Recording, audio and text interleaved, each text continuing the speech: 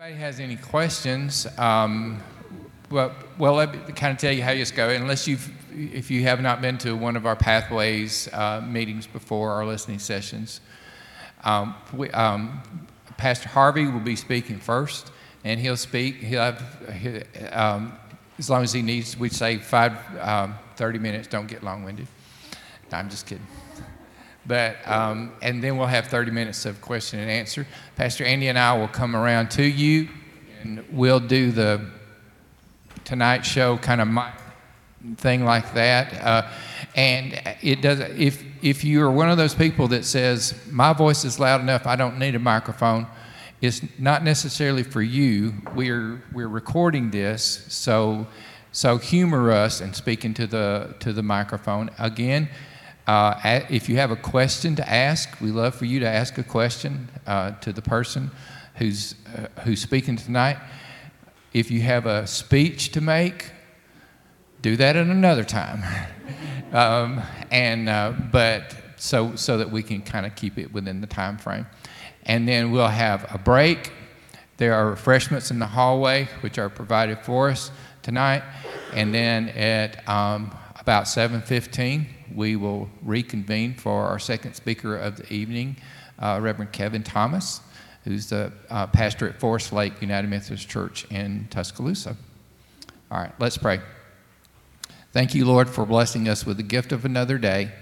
I pray your blessings on this gathering tonight. I pray for the wisdom of the Holy Spirit to permeate everything that we do and every decision that we make. In Jesus' name we pray. Amen. Good evening. You got me on back there? I think you do. Good to see you. It's wonderful to be here again in this beautiful, beautiful sanctuary. It feels kind of like a Thursday evening worship service. So those of you who came to Thursday evening. No, I never had this many, but anyway, that's right. But we're glad you're here. I'm emotional for various and sundry reasons. I hadn't slept very much over this, but I am grateful to come and be a part and share my heart, and that's what I'm going to do. Most of us don't want to be in this place of where we're at as our church, and I as well don't like it, but we are. Reality is we've got this crossroads. So let's pray just a moment. Heavenly Father, Lord, we ask for your mercy upon all of us. I repent from all the ways that we have not glorified you. God, as we prayed earlier, God, give us wisdom as we seek your will. Jesus, we know in the Word you came full of grace and truth. We are eternally grateful. We are eternally grateful for the grace and truth you've extended to us. Help us, Holy Spirit. Help us, Holy Spirit, to live our lives with grace and truth as our guide. We pray this in the name of Jesus Christ, the strong Son of God. Amen. I know you have a vote tomorrow night. That's where you're at in your place. Lester Memorial, where I'm serving now, we will not have our vote until November the 6th. I'm happy for you that you can go ahead and move on, because I know it's the topic of conversation in so many circles that we're in. And so I'm happy for you that tomorrow night you can go ahead and have that vote and then move on.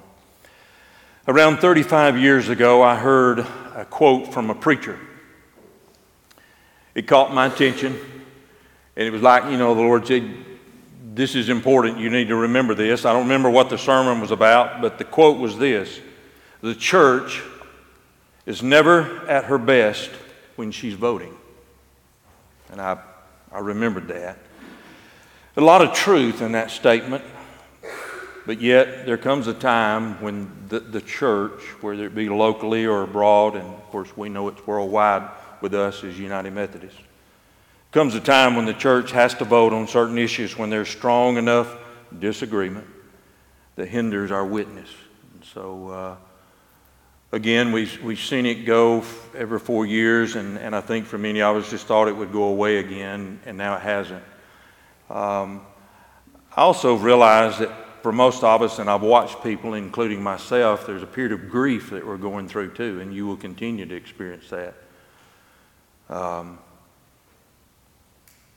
When we leave a church and we go away, we experience grief. So when we know that friends that we sat in the pew with will not be there anymore, there's a certain amount of grief that goes with that. Tears, sometimes frustration. Just be aware of that. Sam and I both know when we leave a congregation, we poured our heart into their lives, and then you leave, and it does take a few months to get over the grieving process. So you're going to go through some of that, regardless of the outcome of the vote tomorrow night. I don't have any handouts. Can I get amen? You got so much information, you don't need any more handouts. And most of you already know how you're going to vote. Most of us have been given more materials and more videos than we can humanly handle. So I bless you tonight by not bringing any more handouts. Out of respect to Pastor Sam and Pastor Andy Yarnell and Mark Condra, I want to share my heart on my matters that we're dealing with. Down gut level, in our hearts and in our emotions, many of us wish we were not at this place, and yet we are. It didn't happen overnight. It has been going on for a while. Some of the dates we can go back and say, well, 50 years as United Methodist, heightened it more over 30 years and 20 years, and then in the last just 6, it seemed like it just rampantly came, and then COVID and the protocol and all the other information, and then paragraph 2553, you read all about it. No one will win. No one will win.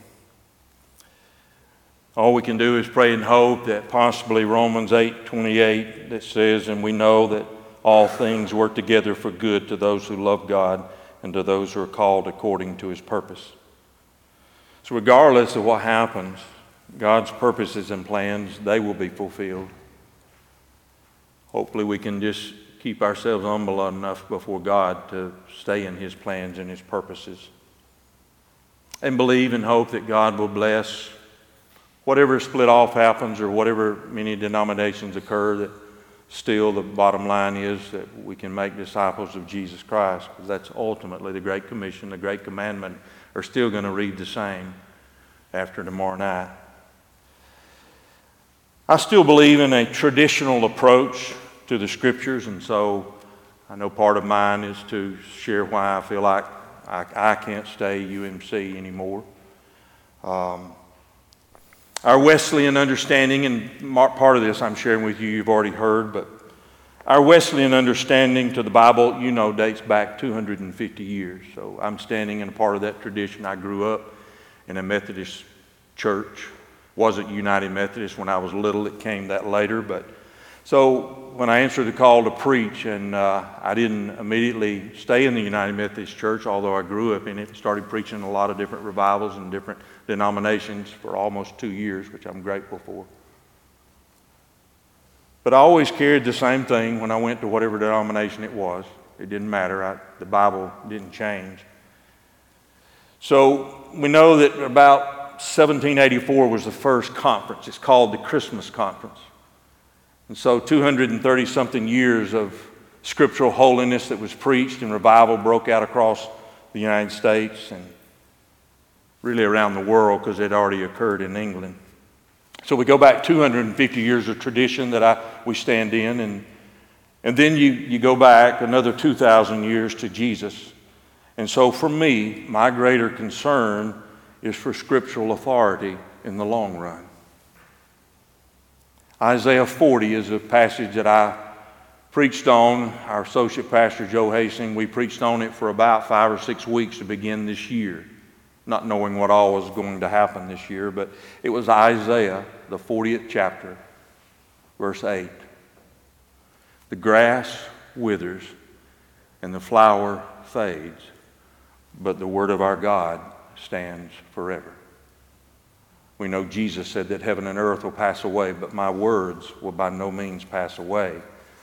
And so I believe it's important that regardless of where the vote is or whatever decisions, that we stick to scriptural authority as best we know it and understand it. As far as human sexuality and sexual sin, they've been around for a while. all the way back to the book of Genesis. Sex was God's idea. In Genesis, the 2nd chapter, before the fall, which happened in chapter 3. But then God set boundaries within the Bible, through the Old and the New Testament, for sexuality to be between a man and a woman in marriage. I'll read it to you in Genesis 2, and again, you know it. Genesis 2, 23 and 25, and Adam said, "This is now bone of my bones and flesh of my flesh. She shall be called woman, because she was taken out of man. Therefore a man shall leave his father and his mother, and be joined to his wife, and they shall become one flesh. And they were both naked, the man and his wife, and were not ashamed."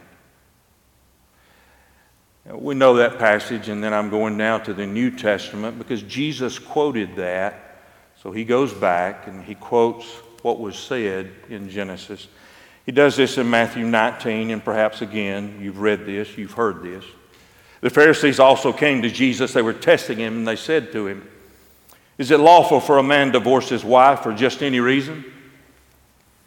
He answered and he said to them, "Have you not read that he who made them at the beginning made them male and female?" So he's referring back. He who made them male and female. "And said, for this reason a man shall leave his father and his mother and be joined unto his wife, and the two shall become one flesh." So he quoted in Genesis. So we know that Jesus quoted from the Old Testament often, from the book of Deuteronomy more than any other, but from the Psalms, and so that gives the Old Testament legitimacy. It gives it authenticity because he quoted from it. So he quotes from Genesis this statement, "For this reason a man shall leave his father and mother, join his wife, and the two shall become one flesh. So then they are no longer two but one. Therefore what God hath joined together, let not man separate." So God was giving his best to us. Jesus again was giving guidance to it. They said to him, "Why then did Moses command to give a certificate of divorce to put her away?" He said to them, "Moses did because of the hardness of your hearts. Permitted you to divorce your wives, but from the beginning it was not so. And I say to you, whoever divorces his wife except for sexual immorality marries another, they commit adultery. And whoever marries her who's divorced commits adultery." His disciples said to him, "If such is the case of the man with his wife, it is better not to marry." Jesus then says something about abstinence and celibacy. Again, it all opened up with a question about husband and wife and divorce, but then he quotes in the Old Testament, and then he ends by saying, he said to them, "All cannot accept this saying, but only those to whom it has been given. For there are eunuchs who were born thus from their mother's womb, and there are eunuchs who were made eunuchs by men, and there are eunuchs who have made themselves eunuchs for the kingdom of heaven's sake. He who is able to accept it, let him accept it." Again, God by his Spirit gives us boundaries and guidelines, but he also gives us his Spirit to help us stay within these boundaries. And thank God he's a God of forgiveness, because all of us go outside those boundaries in some form or another. The Bible also speaks about heterosexual sin as well. It's not just about homosexual sin that it speaks. And yes, we interpret it differently, but I can only speak to where I'm at on it. I go back to Ephesians 5, "Husbands, love your wives, just as Christ also loved the church and gave himself for her." And you know what it says in there, and my wife's sitting here. I'm often convicted by the fact that have I loved my wife as Christ has loved the church. And so he gives an example between a man and a woman and the bride of Christ and Jesus and the groom. "For this reason a man shall leave his father and mother." They quote back again to Genesis, the 2nd chapter. "Leave his father and mother and be joined to his wife, and the two shall become one flesh. This is a great mystery, but I speak concerning Christ and the church. Nevertheless," goes back to the husband and wife, "nevertheless, each one of you in particular so love his own wife as himself, and let the wife see that she respects her husband." I often tell men when I do premarital counseling that 9 times in that passage it tells the man to love his wife, and What wife would not love her husband if we loved like that? That's a whole nother sermon. God references in the Bible for marriage are between a man and a woman. For over 2,000 years, sexuality has been seen in the church as a gift from God exclusively for a man and a woman within the covenant of marriage. There is nothing in Scripture to dispute that belief. Those things are in the Bible. It tells us in Romans, the first chapter, it does talk about homosexuality. This is a strong statement. I say it in love and in grace. For this reason, God gave them up to vile passions, for even their women exchanged the natural use for what is against nature. Likewise also the men, leaving the natural use of the woman, burned in their lust for one another. Men with men committing what is shameful, and receiving in themselves the penalty of this error which was due. But then there's also heterosexual sin that is just as bad, and I agree with those who are struggling with homosexuality and sexual identity that, okay, let's talk about heterosexual sin. There's some of that too. Well, Jesus covered that as well. This is something he said in Matthew 5. Jesus said in Matthew 5, 27, 28, and 29, "You have heard that it was said to those of old, 'You shall not commit adultery.' But I say to you that whoever looks at a woman to lust for her has already committed adultery with her in his heart." I won't ask for show of hands, perhaps, of some of us who have committed adultery in that way. So yeah, that's sin too. That's heterosexual sin. God gave us these boundaries and guidelines because he loves us. Jesus went on to say, after saying that, if a man looks at a woman to lust after her, already has committed adultery in her heart. He said, if your right eye causes you to sin, then pluck it out and cast it from you. For it is more profitable for you that one of your members perish than for the whole body to be cast into hell. So those are strong words about heterosexual sin. I memorized the following when I was about 15 or 16 years old. This may seem weird, but I was struggling with heterosexual sin and issues in my own life. And so I memorized this from Billy Graham. My mom and dad had ordered Decision magazine, and I saw that Billy Graham spoke about sexuality, so I wanted to read on it. And so I think I quoted this probably in a sermon when I was your pastor here. I can't remember for sure, but this is what he said, and I memorized it. Nowhere does the Bible suggest that the battle between the flesh and the spirit is easy. Nowhere. Nowhere does the Bible suggest that the battle between the flesh and the spirit is easy. Nor does the Bible suggest that to be tempted is sin, or that it is abnormal to experience sexual hunger. But the Bible does teach by precept and example that there are spiritual resources that we can use to overcome our illicit urges. And I had to look up the word illicit. I still have to look it up. It means not allowed or not permitted urges that we have. So God knows that. Again, he created sex. He made us that way. The same Holy Spirit who raised Jesus from the dead comes inside of us to help us overcome all kinds of struggles. Not just sexual struggles, but temptations towards sin, which we've all committed. For all has sinned and fallen short of the glory of God. So we all have these struggles, but the Holy Spirit helps us. He produces within us fruit of love and joy and peace and patience and kindness and meekness and gentleness and self-control. Now we can quench the Spirit and grieve him, and we all do it, but our goal would be to humble ourselves back to him and ask him to help us. And I would admit to you that we need to offer better help for those struggling with sexual identity and sexual sin. God has given us guidelines and he's given us boundaries because he loves us and he cares about us. God wants what is best for us.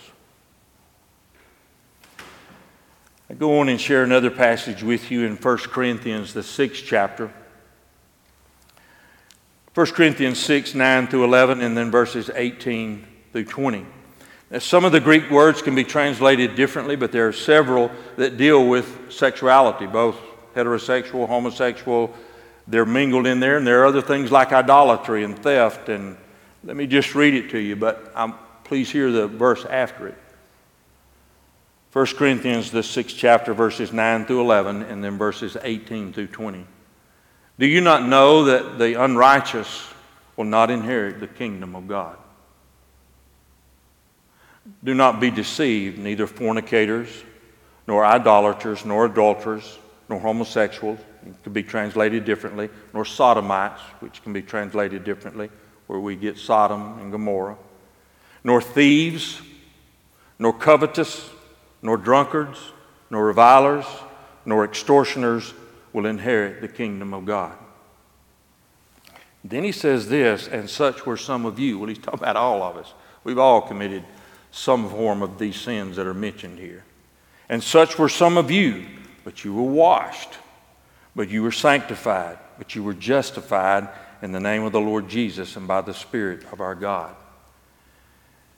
He goes on to tell us in verse 18, flee sexual immorality. I don't know what that means to you. The word flee means run sometimes. Why is he telling us that? Because he loves us. Flee, run from sexual immorality. Every sin that a human commits or does is outside the body, but he or she who commits sexual immorality sins against his or her own body. Or do you not know that your body is the temple of the Holy Spirit who is in you, whom you have from God, and you are not your own? For you were bought at a price. Therefore glorify God in your body and in your spirit, which are God's, again, which are spiritual helps that God wants to help us, to deliver us, to restore us. We all know the 23rd Psalm, the Lord is my shepherd, and I shall not want. He maketh me to lie down in green pastures, and he leads me beside the still waters. He restores my soul. Nobody in the universe can do that but Jesus. He's the only one that can restore our soul. All of our souls need restoring. All of us. Sexual sin of any kind can be forgiven. Sexual sin is not the unpardonable sin. Jesus tells us what the unpardonable sin is in Matthew 12. And I just say that again because it's not the unpardonable sin. You can be delivered, redeemed, restored. Jesus said in Matthew 12, therefore I say to you, every sin and blasphemy will be forgiven men. That includes everything. But the blasphemy against the Spirit will not be forgiven. Anyone who speaks a word against the Son of Man, it will be forgiven him. But whoever rejects or speaks against or blasphemes the Holy Spirit, it will not be forgiven him or her either in this age or in the age to come. That's the unpardonable sin. I'm just saying that so that if any of us think that a person can't be forgiven of any sexual sin, thank God they can. That again is the grace of God and the love of God that He gives us. Condemnation of an action does not equal hate for an individual. I've never hated anybody because of their sexual preferences. I know I've been accused of that, but I don't. I'm a sexual sinner myself. I know that I need to be redeemed and restored, and I know that every other human needs it as well. I can disapprove of something without that meaning that I hate those involved in that action. I use my own children as an example. There are things that your children have done and made choices they made, and you disagreed with them, but you didn't hate them. You still loved them. Both of my children made decisions that they shouldn't have made, and I didn't agree with them. And it caused a lot of confusion and pain in our home. And you know I'm referring to our son Dave. But I never stopped loving him, but I disagreed with him. And so yes, we need to better love people even if we disagree with them. This past Sunday I preached at, am I about up? I preached at our church about the Word of God. The example that I shared was that Our sanctuary will be 100 years old. In 1923 it was built. And so the cornerstone says Lester Memorial Methodist Church, 1923. And so we're trying to figure out, okay, do we have a 100-year celebration? We come to find out, one of our history teachers, he pulled up all the old Southern Democrat magazines and found out that underneath the cornerstone in 1923, they put a time capsule. Well, I wanted to read about it, and so we did. We looked at it, and there was a Bible placed in there. There was a discipline, which has changed almost 25 times since then, or it had the potential to change every 4 years if you do the math. So a discipline was in there, and all the members' names of the church were in there. They've all died. I asked for anybody here who was there in 1923 yesterday, and nobody stood up. So they've all died off. They're not there anymore. All the preachers, they put names of all the local preachers inside there. I really want to dig it up and look at it and see if it's destroyed or not. They had photographs, various and sundry, Christian advocate. They put a lot of them in there. There's a whole bunch of stuff. But at the end of it all, what I said was the only thing in there that has not changed, the only thing in there that was timeless was the Bible. And so, for me, as a pastor, my reason is regarding scriptural authority. I just think we'll be better off in the long run if we'll stick with the Bible. And I know we don't all agree with what it says. I get that. But for my sake, I have to continue to preach what I believe to be truth. I use this passage and just remind you of a couple of these. I've already shared with you Isaiah 40, verse 8. The grass is going to wither, the flowers will fade, but the word of our God endures forever. All Scripture, and this is Paul writing to Timothy, all Scripture is given by inspiration of God, just God-breathed. Some translations say that. I like that. God's Word is God-breathed. It is profitable for doctrine, reproof, for correction, for instruction in righteousness, so that the woman of God or the man of God may be complete and thoroughly equipped for every good work. Jesus said in Matthew 4:4, it is written, man shall not live by bread alone, but by every word that proceeds from the mouth of God. And then I go back to one last thing, and that is from John, the 1st chapter. We can only, in our minds, comprehend this in faith. We come to it and believe it. It's deeper than I'm able to fully understand. But faith cometh by hearing, and hearing by the Word of God. In the beginning was the Word, and the Word was with God, and the Word was God. He was in the beginning with God. All things were made through Him, and without Him nothing was made that was made. And then you know the famous John 1:14. You may have it memorized. You'll remember it. It's why we celebrate Christmas. And the Word became flesh, and He dwelt among us. And we beheld His glory, the glory as of the only begotten of the Father, full of grace and truth. Jesus came full of grace and truth. We need both. We can't live without either one of them. And He came in grace and truth. He is the Word. All things were created through Him, for Him, and by Him. And so we know that in Him is the Word. He is the Word of God. Again, I just think it's best in the long run, even though it may be painful, is to stick with the Word of God, as has been handed down to us for 250 years from our own Wesleyan heritage, but then all the way back to Jesus for 2,000 years. And so here we are again. Nobody's going to win. We're all going to grieve over this.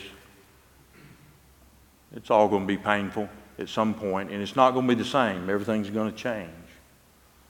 But the only thing that'll last and stay and remain is the Word. And so may God help us to live out our lives in both that grace and in that truth of which Jesus is. And may God Almighty help us to keep that balance between the two. In Jesus' name, amen.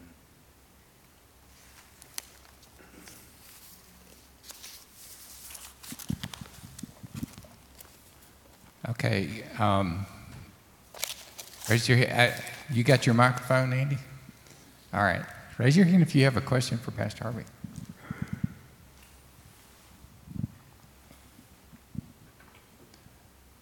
This feels kind of like a service, Harvey, and I usually don't allow for questions after I preach. That's right. No, if you have a question about any of this stuff, raise your hand. All right. Andy's coming. Hey, Andy. I know I'm very naive. I always have been. And I've struggled with this for a long time. But when you see and you hear things in the news, and children that have come into the world, and then they start leaning toward another personality, and they really don't even know what's going on. But then as they grow older and people start shunning them, there have been some young people that have taken their lives because they can't take it anymore. And I certainly would not want to be, hurt anyone. I don't condone it, but for my struggle is I just want to be able to love everybody and not hurt them in any way. So how do we deal with children? I guess I'm not making any sense. No, you are. You're making sense. But it's hard to know how to deal with people It's extremely hard. when it seems like they really don't have any control over it. Yeah. And that's true not only in sexuality, but in a lot of things. People are born with certain tendencies and struggles that they have. Hurts, habits, and hang-ups. I like Celebrate Recovery because we've all got hurts, habits, and hang-ups. And love covereth a multitude of issues and struggles and sins in our lives. So yes. And by the way, I've been called naive quite often, so I'm naive too about things. But yes, that balance between the great commandment, that you shall love the Lord your God with all your heart, your soul, your strength, and your mind, and to love thy neighbor as thyself. So that's why I said earlier, yes, we need to do a better job of ministering to these that are truly wounded and hurting and struggling. And no hate and anger is not going to help. And so where the perfect balance is, God help us to find that. Yeah.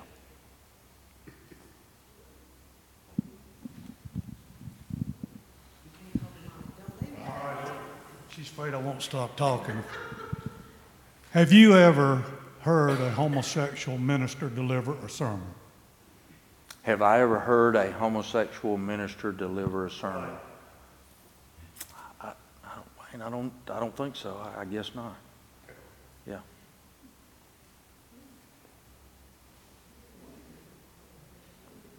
No, he has. I have. Yeah. And the message they gave is pretty much yours. Yeah. Yeah. So I don't know what we're afraid of. And in the Methodist Church, we've always accommodated differences of opinion and different interpretations of Scripture. Right now, you're not the only Methodist minister that has an interpretation of the Scripture you read. Yeah. But you differ from some. Is that true? Yes. In the Methodist Church, we've always had a chance to have opposing opinions and therefore a good chance at coming to maybe a good conclusion. Helps us educate one another. Yeah. Why are we separating and not remaining in the church with differences of opinion? One of the Wesleys, I don't know whether it was John, Charles, or Ralph, It was Ralph. It was Ralph. developed the term that we can agree disagreeably. Yes. I believe it originated from a Methodist Yeah. founder. And I'm having a hard time understanding why Yeah. we've come to this point. Yeah. You're not alone. I think all of us are. And I think that, of course, the disagreement's been going on for a long time. It's just now it's come to a head. And I think it's beyond what even we can figure out tonight in one night. It's going to happen, whether we want it to or not. You know, I hate it. Y'all are going to have a vote tomorrow night, and we're going to have one on November the 6th. And Well, we're getting a divorce. yeah, That's gonna happen. yeah, The vote's only gonna determine who's gonna get the house. yeah, yeah, yeah. It will. But the Word of God will remain faithful. It'll stay true. We'll still have difference of opinions about it. I don't think we can ever avoid that as long as we broken humans are a part of it. But again, to disagree doesn't mean that we hate one another. We just disagree. But some of the disagreements have become so strong that now we're at this crossroads, and I don't know how we can avoid it. Okay. Harvey, when you become pastor of a global United Methodist Church, if you had a bisexual child come in for confirmation in 5th or 6th grade, would you confirm that child? I would bless that child no matter what. Jesus said, "Let the children come unto me, for such belongs the kingdom of God." And so I would bless that child either way, but I would also counsel with, you talk about a child, a small child. Well, a youth, yeah, 5th, Yeah. 6th grade. And we have some at our church right now that are struggling. We did when I was here. And to my knowledge, we never told anybody they couldn't go through confirmation. You use the word confirm. But I would still bless that child. But if the parents brought them in, then I would want to talk to them like I would any couple. And I've had couples who were living together that I encouraged them to first make a decision about marriage before you brought that child before the Lord. But I still would bless that child just simply because none of us have a choice of who we're born to. So you would let that child become a member of the Global Methodist Church that you're pastoring? Well, I don't know that I'll be in the Global Methodist Church, Okay. Well, but if in any Methodist- capacity that you are the pastor of whatever the church is called, would you allow a bisexual child to become a member in the church you're pastoring? I still would allow that because, again, I would want to counsel with a child and talk with them and love them through it, but I still would tell them what I believe to be the truth and that the Lord could help them through their struggles. Okay, someone else have a question? No, when you mention the Global Method, our church hasn't decided, if first off, we have to vote. But they're wrestling with it just like many churches have. They've looked at different denominations, Free Methodist, Global Methodist, the Wesleyan Church. We've talked with them, they're Wesleyan. We've talked with Church of the Nazarene. And so there are other Wesleyan expressions of faith that have different rules and regulations. So I just want to know to what extent that this leadership thing is going. For instance, if we have a gay usher who also takes up collections, is he going to have to get rid of his role? if you have someone taking up offering or something? Offerings and ushering. That is his role as a leader in his capacity. I think that will continue to be allowed because we want those who are struggling with issues of homosexuality to come to church. We want people that are cheating on their spouses to come to church. We want people that are cheating on their taxes to come to church.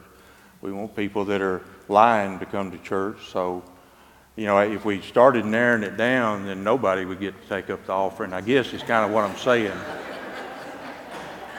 There would be yeah.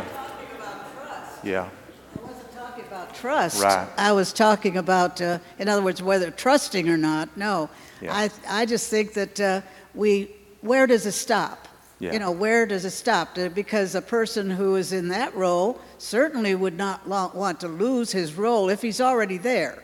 Yeah. And this vote comes down to, will he lose that position? Well, I don't think so, but I can't answer that because that hadn't all been worked out yet. But yeah. This is more or less a short.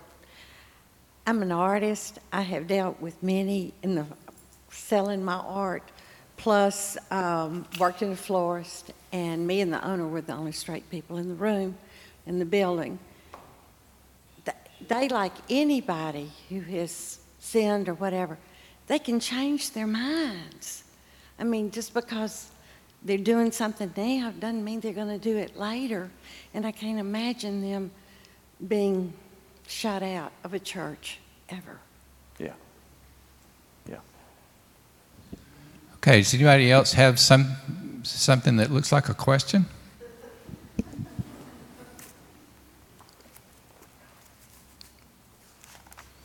All right, so we will go ahead and dismiss now, and I will give you time to talk with each other, and refreshments are right out here. And if you need refreshments, and y'all know where the bathroom, I know all y'all know where the bathrooms are. So let me just say a prayer, and then we'll transition, and we'll reconvene here at 7:15. Okay. Lord, I pray your grace upon us as we have some time to take a deep breath. And Lord, I pray that the words of all of our mouths and the meditations of our hearts will be acceptable in your sight. In Christ's name, amen.